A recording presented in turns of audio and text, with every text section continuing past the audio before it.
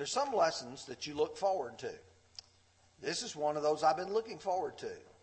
This is the final of the minor prophets that I will be preaching from in this series of lessons. About 2 years ago, I began a series of lessons on the minor prophets, working them in periodically. And tonight we're going to begin our final study of the book of Zechariah. And I will tell you that as you approach certain books of the Bible, some of them are more challenging and difficult. Not just for you, but for the preacher as well. In fact, I would suggest to you that if you go to the Old Testament, there are some books that really require you to focus your mind. Books like the book of Daniel, particularly after you get past the first couple of chapters. Other books like parts of the book of Ezekiel and the book of Zechariah, as like when you come to the book of Revelation in the New Testament. And what makes Zechariah so challenging is the fact that he uses symbols and figurative language with which you and I are not familiar. There's a lot of the choices that he used which was very common to those people, but are not as common to us today. If you would, I'd like to just give you a sample of what I'm trying to talk about. In the very first chapter, in chapter 1, verses 8 through 10, he said, I saw by night, and behold, a man riding on a red horse, and it stood among the myrtle trees in the hollow. And behind him were horses, red, sorrel, and white. Then I said, My Lord, what are these? So the angel who talked with me said to me, I will show you what they are. And the man who stood among the myrtle trees answered and said, These are the ones whom the Lord has sent to walk to and fro throughout the earth. And you can say, wow, you've got horses, you've got angels, you've got those of different colors. What does it mean to talk about the red horse or the sorrel horse or the white horse? Why among the myrtle trees? Why do you have these figures? You see, they can be challenging to us. But I do believe that you can study a book and learn the meaning of it, even though you may not be able to unravel all of the specific details of it. I remember a long time ago when I was in a class in college, and we were studying the book of Revelation, and a man by the name of G.B. Caird wrote a commentary on the book of Revelation. And the thing that stood out in my mind of that whole book was one phrase that he used, and that was, don't try to unravel the rainbow. Look up and appreciate all of the hues, all of the colors that are there, and how they stand together. And don't always try to unravel the individual colors out of that rainbow. And I think that's valuable as we begin to study the book of Zechariah. I will tell you that as you approach the book, there are several different ways in which a person might be able to study it. For instance, you might study it topically. That is, there are various topics in the book of Zechariah that are valuable, that are important, and you can look at the themes that are in that book and then primarily pull out the messianic theme. I will tell you that's going to be the approach that we're going to use in the lesson tonight. You could study it textually. That is, giving attention to the various sections and some of the lessons that are to be learned from it. And that also is very beneficial.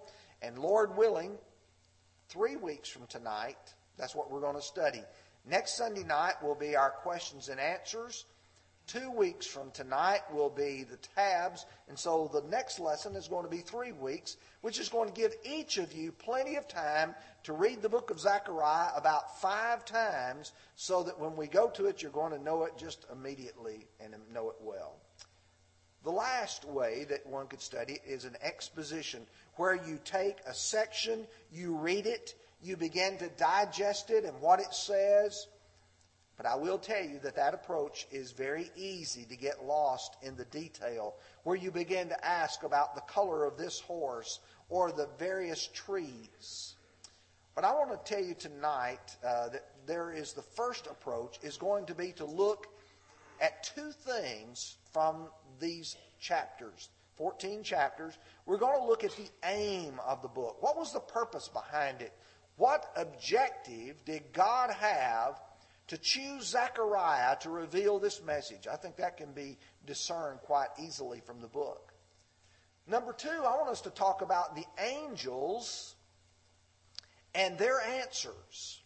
And I believe that as we study through the lesson, you will hopefully appreciate that approach tonight.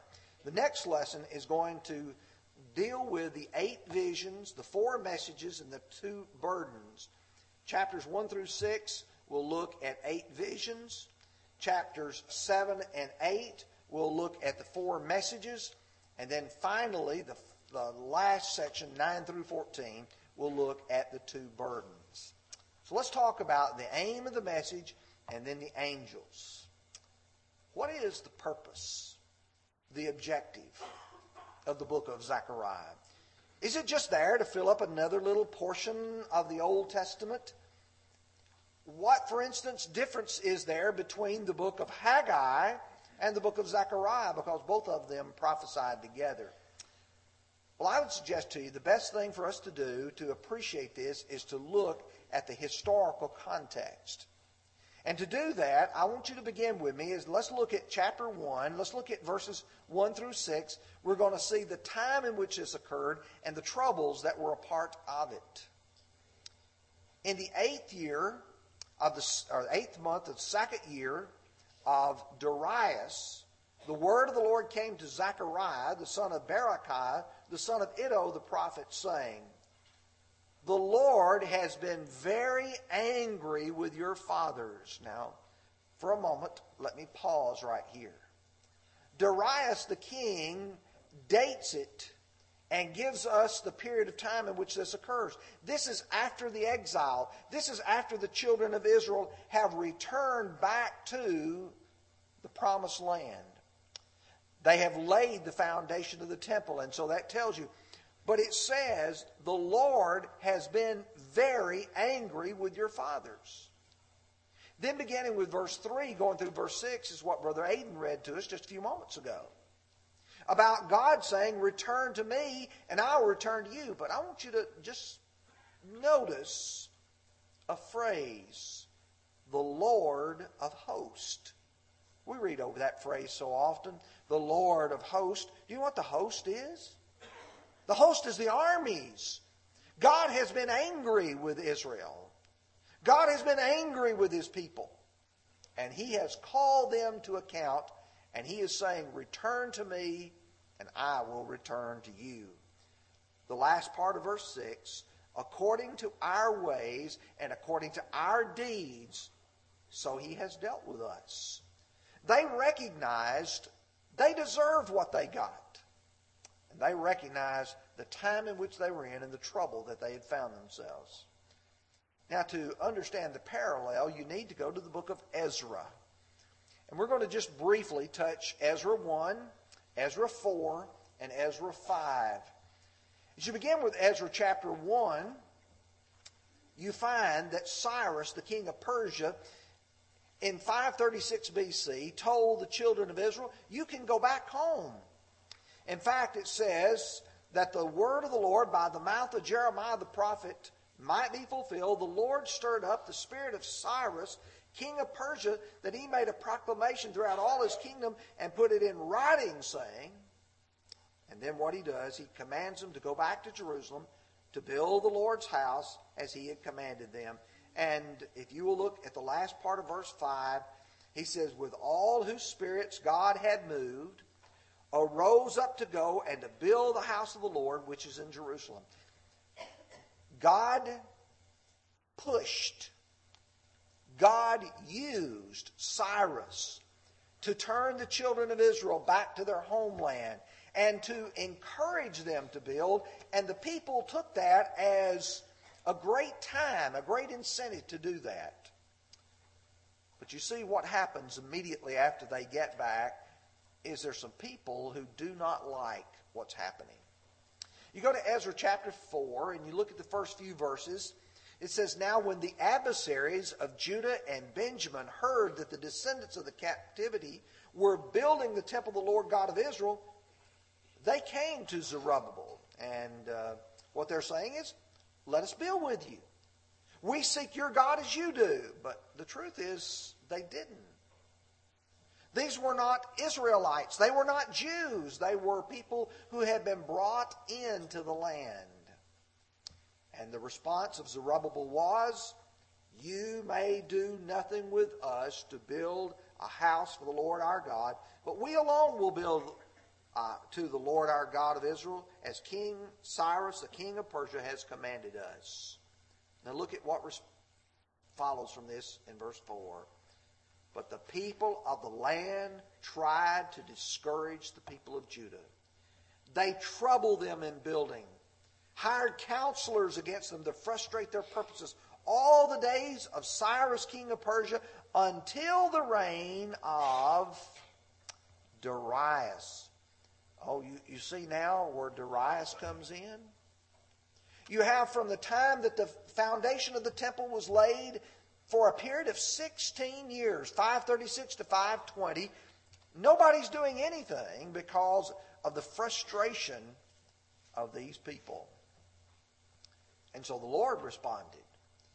You get to Ezra chapter 5, and I want you to look at verses 1 and 2, and then we'll look at chapter 6 and verse 14.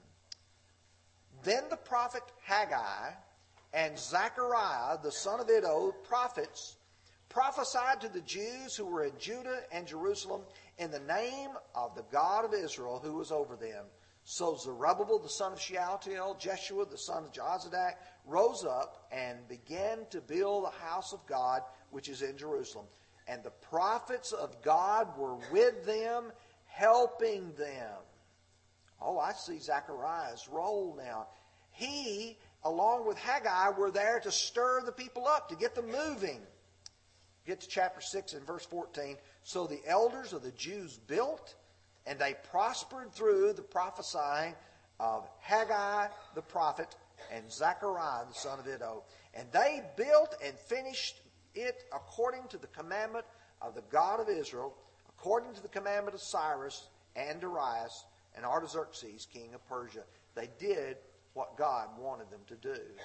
So I see the background is the temple needed to be built. God raised up Haggai. He raised up Zechariah.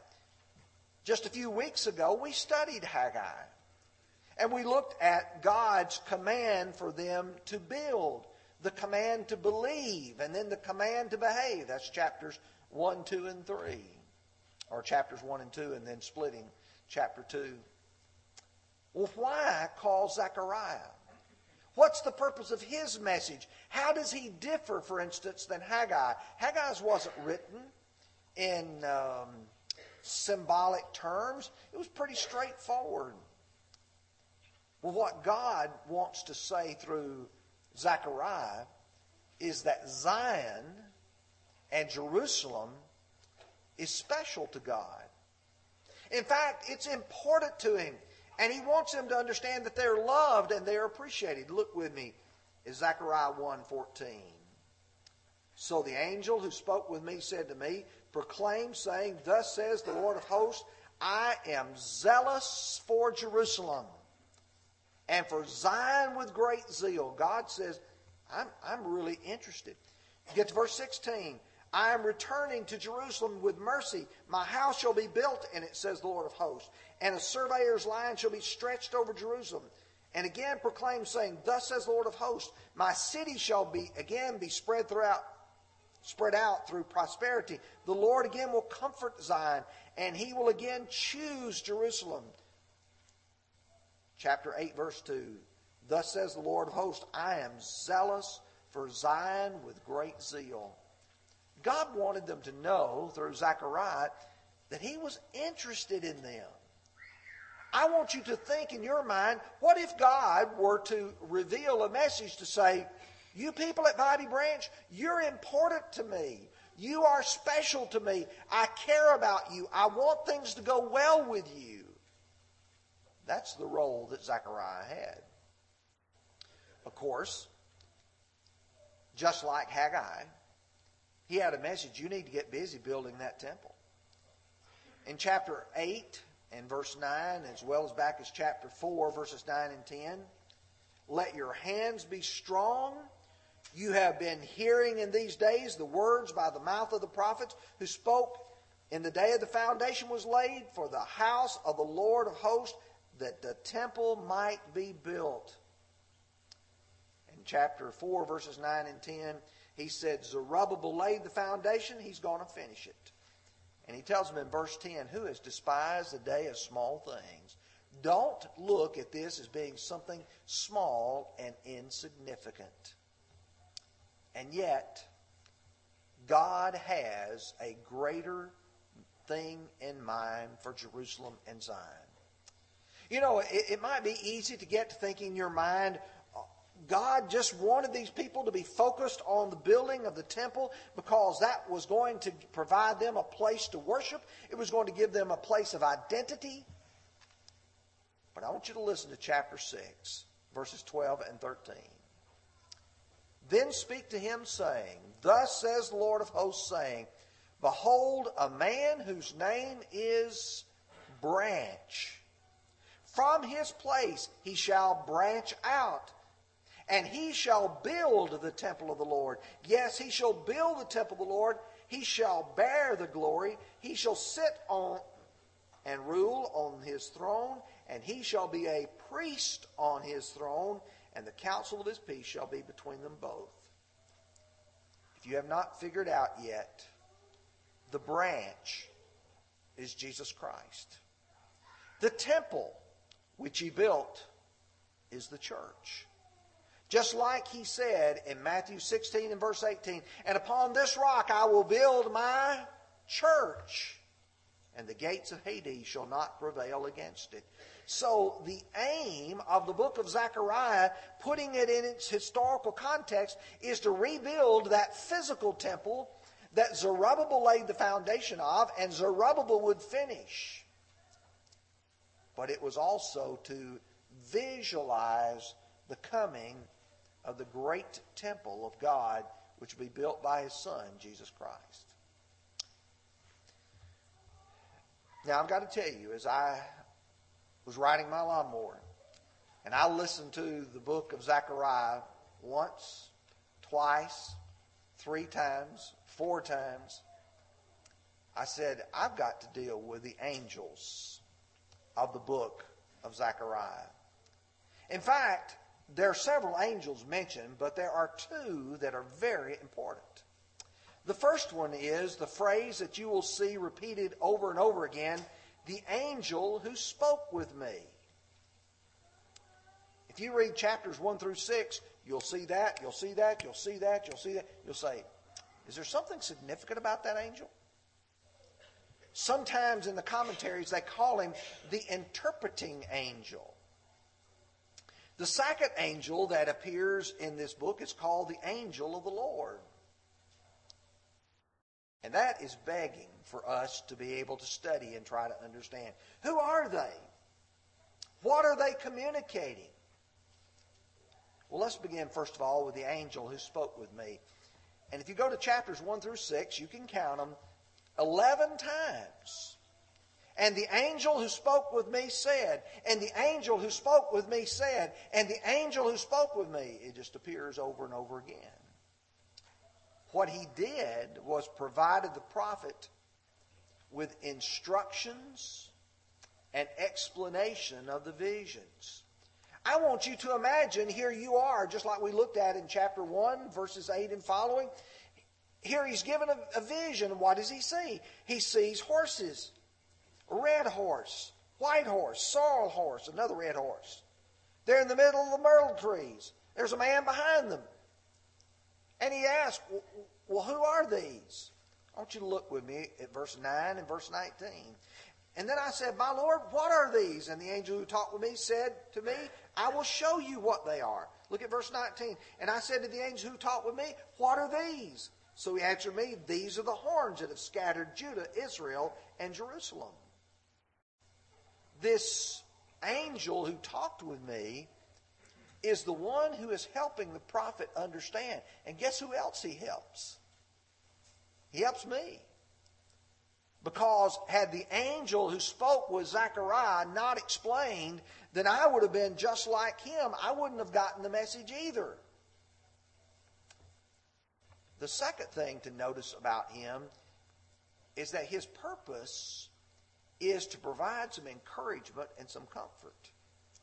Look with me at chapter 1 and verse 13. And the Lord answered the angel who talked with me with good and comforting words. Here's an angel who's to give you a message. And I will tell you, sometimes the message that the angels delivered was not very pleasant. Do you remember John in the book of Revelation that he was given a book and he ate it up and he said, it tasted good in my mouth, but we would say soured in his stomach. Once he digested the contents of it, it wasn't very good because he didn't like what was going to be happening to God's people. But here the words that the angel who spoke with him provided were good words, comforting words, reassuring words, so that Zechariah could have some encouragement. That also is good for me. Because sometimes I find myself like the children of Israel did, not doing what God wants me to do, and I find there are consequences to that. I find out that when I disappoint God, God allows me to suffer the consequences of my bad decisions. But I recognize God still loves me, and God still cares, and God still wants me to be saved, just like the prodigal son did his father. I will remind you that angels were the medium God frequently used to be able to communicate to his prophets and to his people. For instance, in the book of Galatians, chapter 3 and verse 19, he's talking about the Old Testament law, and he said, it was appointed through angels by the hand of a mediator. Appointed through angels. Acts 7 verse 53, who have not kept the law by the direction of, who have received the law by the direction of angels and have not kept it. Or Hebrews chapter 2 verse 2, for if the word spoken through angels proves steadfast. Now I could provide several more passages, but I don't think those illustrate the point I'm trying to make. The angel who spoke with me was an important angel because he provided information, he provided interpretation, and he provided encouragement for Zechariah.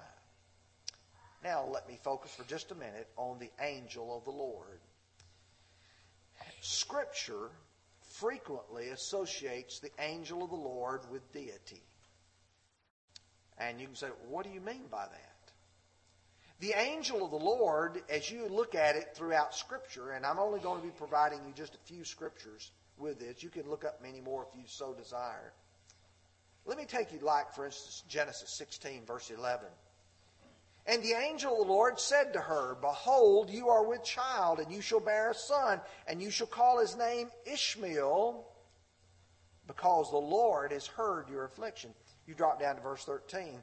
And then she called on the name of the Lord who spoke to her, you are the God who sees. For she said, here have I also seen him who sees me. You see, she looked at the angel of the Lord in Genesis chapter 16 and said, I've seen the Lord. If that's not clear enough, go to Genesis 22, verses 11 and 12. But the angel of the Lord called to him from heaven and said, Abraham, Abraham. So he said, here I am. And he said, do not lay your hand on the lad or do anything to him. For now I know that you fear God, since you have not held your son, your only son, from me. Who was it that spoke? The angel of the Lord. With whom did he not withhold him? And it was from the Lord. You want to be even a little plainer? You go to Exodus chapter 3, verse 2, verse 4. And the angel of the Lord appeared to him in a flame of fire in the midst of a bush. So he looked, and behold, the bush was burning with fire, but the bush was not consumed. Verse 4, and when the Lord saw that he turned aside to look, God called him out of the midst of the bush and said, Moses, Moses. And he said, Here I am. You see, what you observe from that is that the angel of the Lord was deity. Because of being deity, he was expected to be obeyed, and he also could pardon sin. In Exodus chapter 23, verse 20, Behold, I send an angel before you to keep you in the way and to bring you into the place which I have prepared. Beware of him and obey his voice. Do not provoke him, for he will not pardon your transgressions, for my name is in him.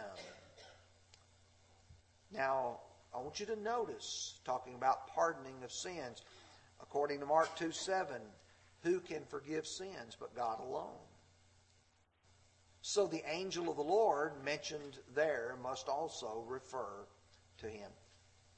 And yet I know it can't be just a normal angel. Because a normal angel is unworthy of being worshipped. Revelation chapter 22, verses 8 and 9. There was an angel who spoke to John. You see the distinction? The angel who spoke with me, there's an angel who speaks with John. Now I, John, saw and heard these things. And when I heard and saw, I fell down to worship before the feet of the angel who showed me these things. And then he said to me, See that you do not do that.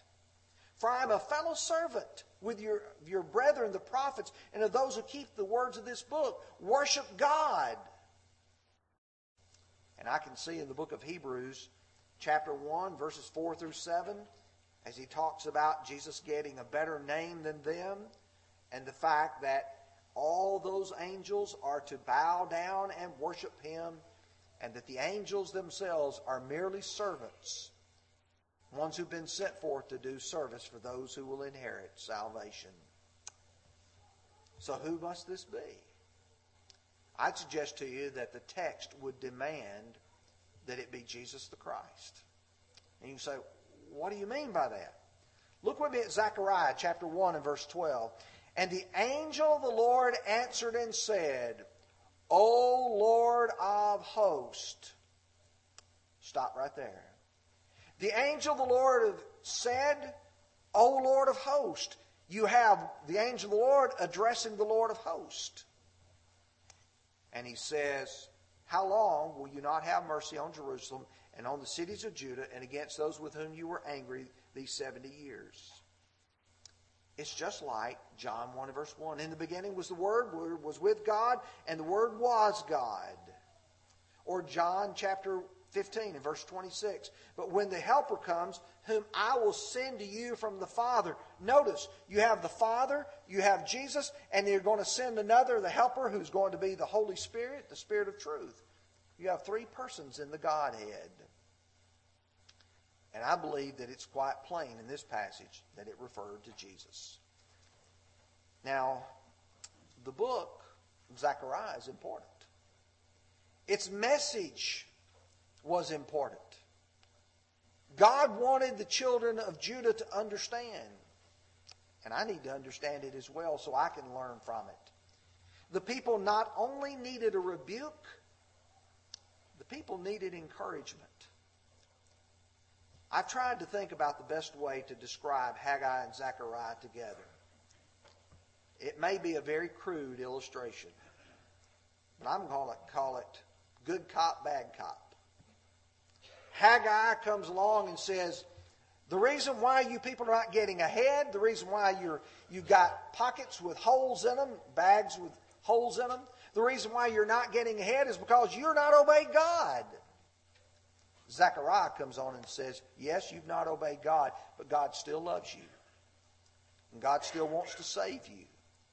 There are times when we have to have a message that condemns who we are and the way we're living. We need Haggai's message. But we also need the message of Zechariah. And we must still listen to the angel of the Lord.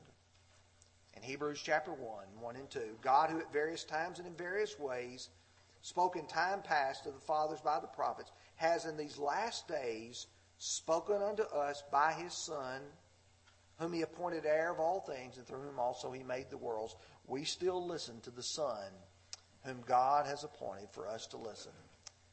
I hope that that has stimulated some interest in your mind as we will prepare to study the book of Zechariah in 3 weeks.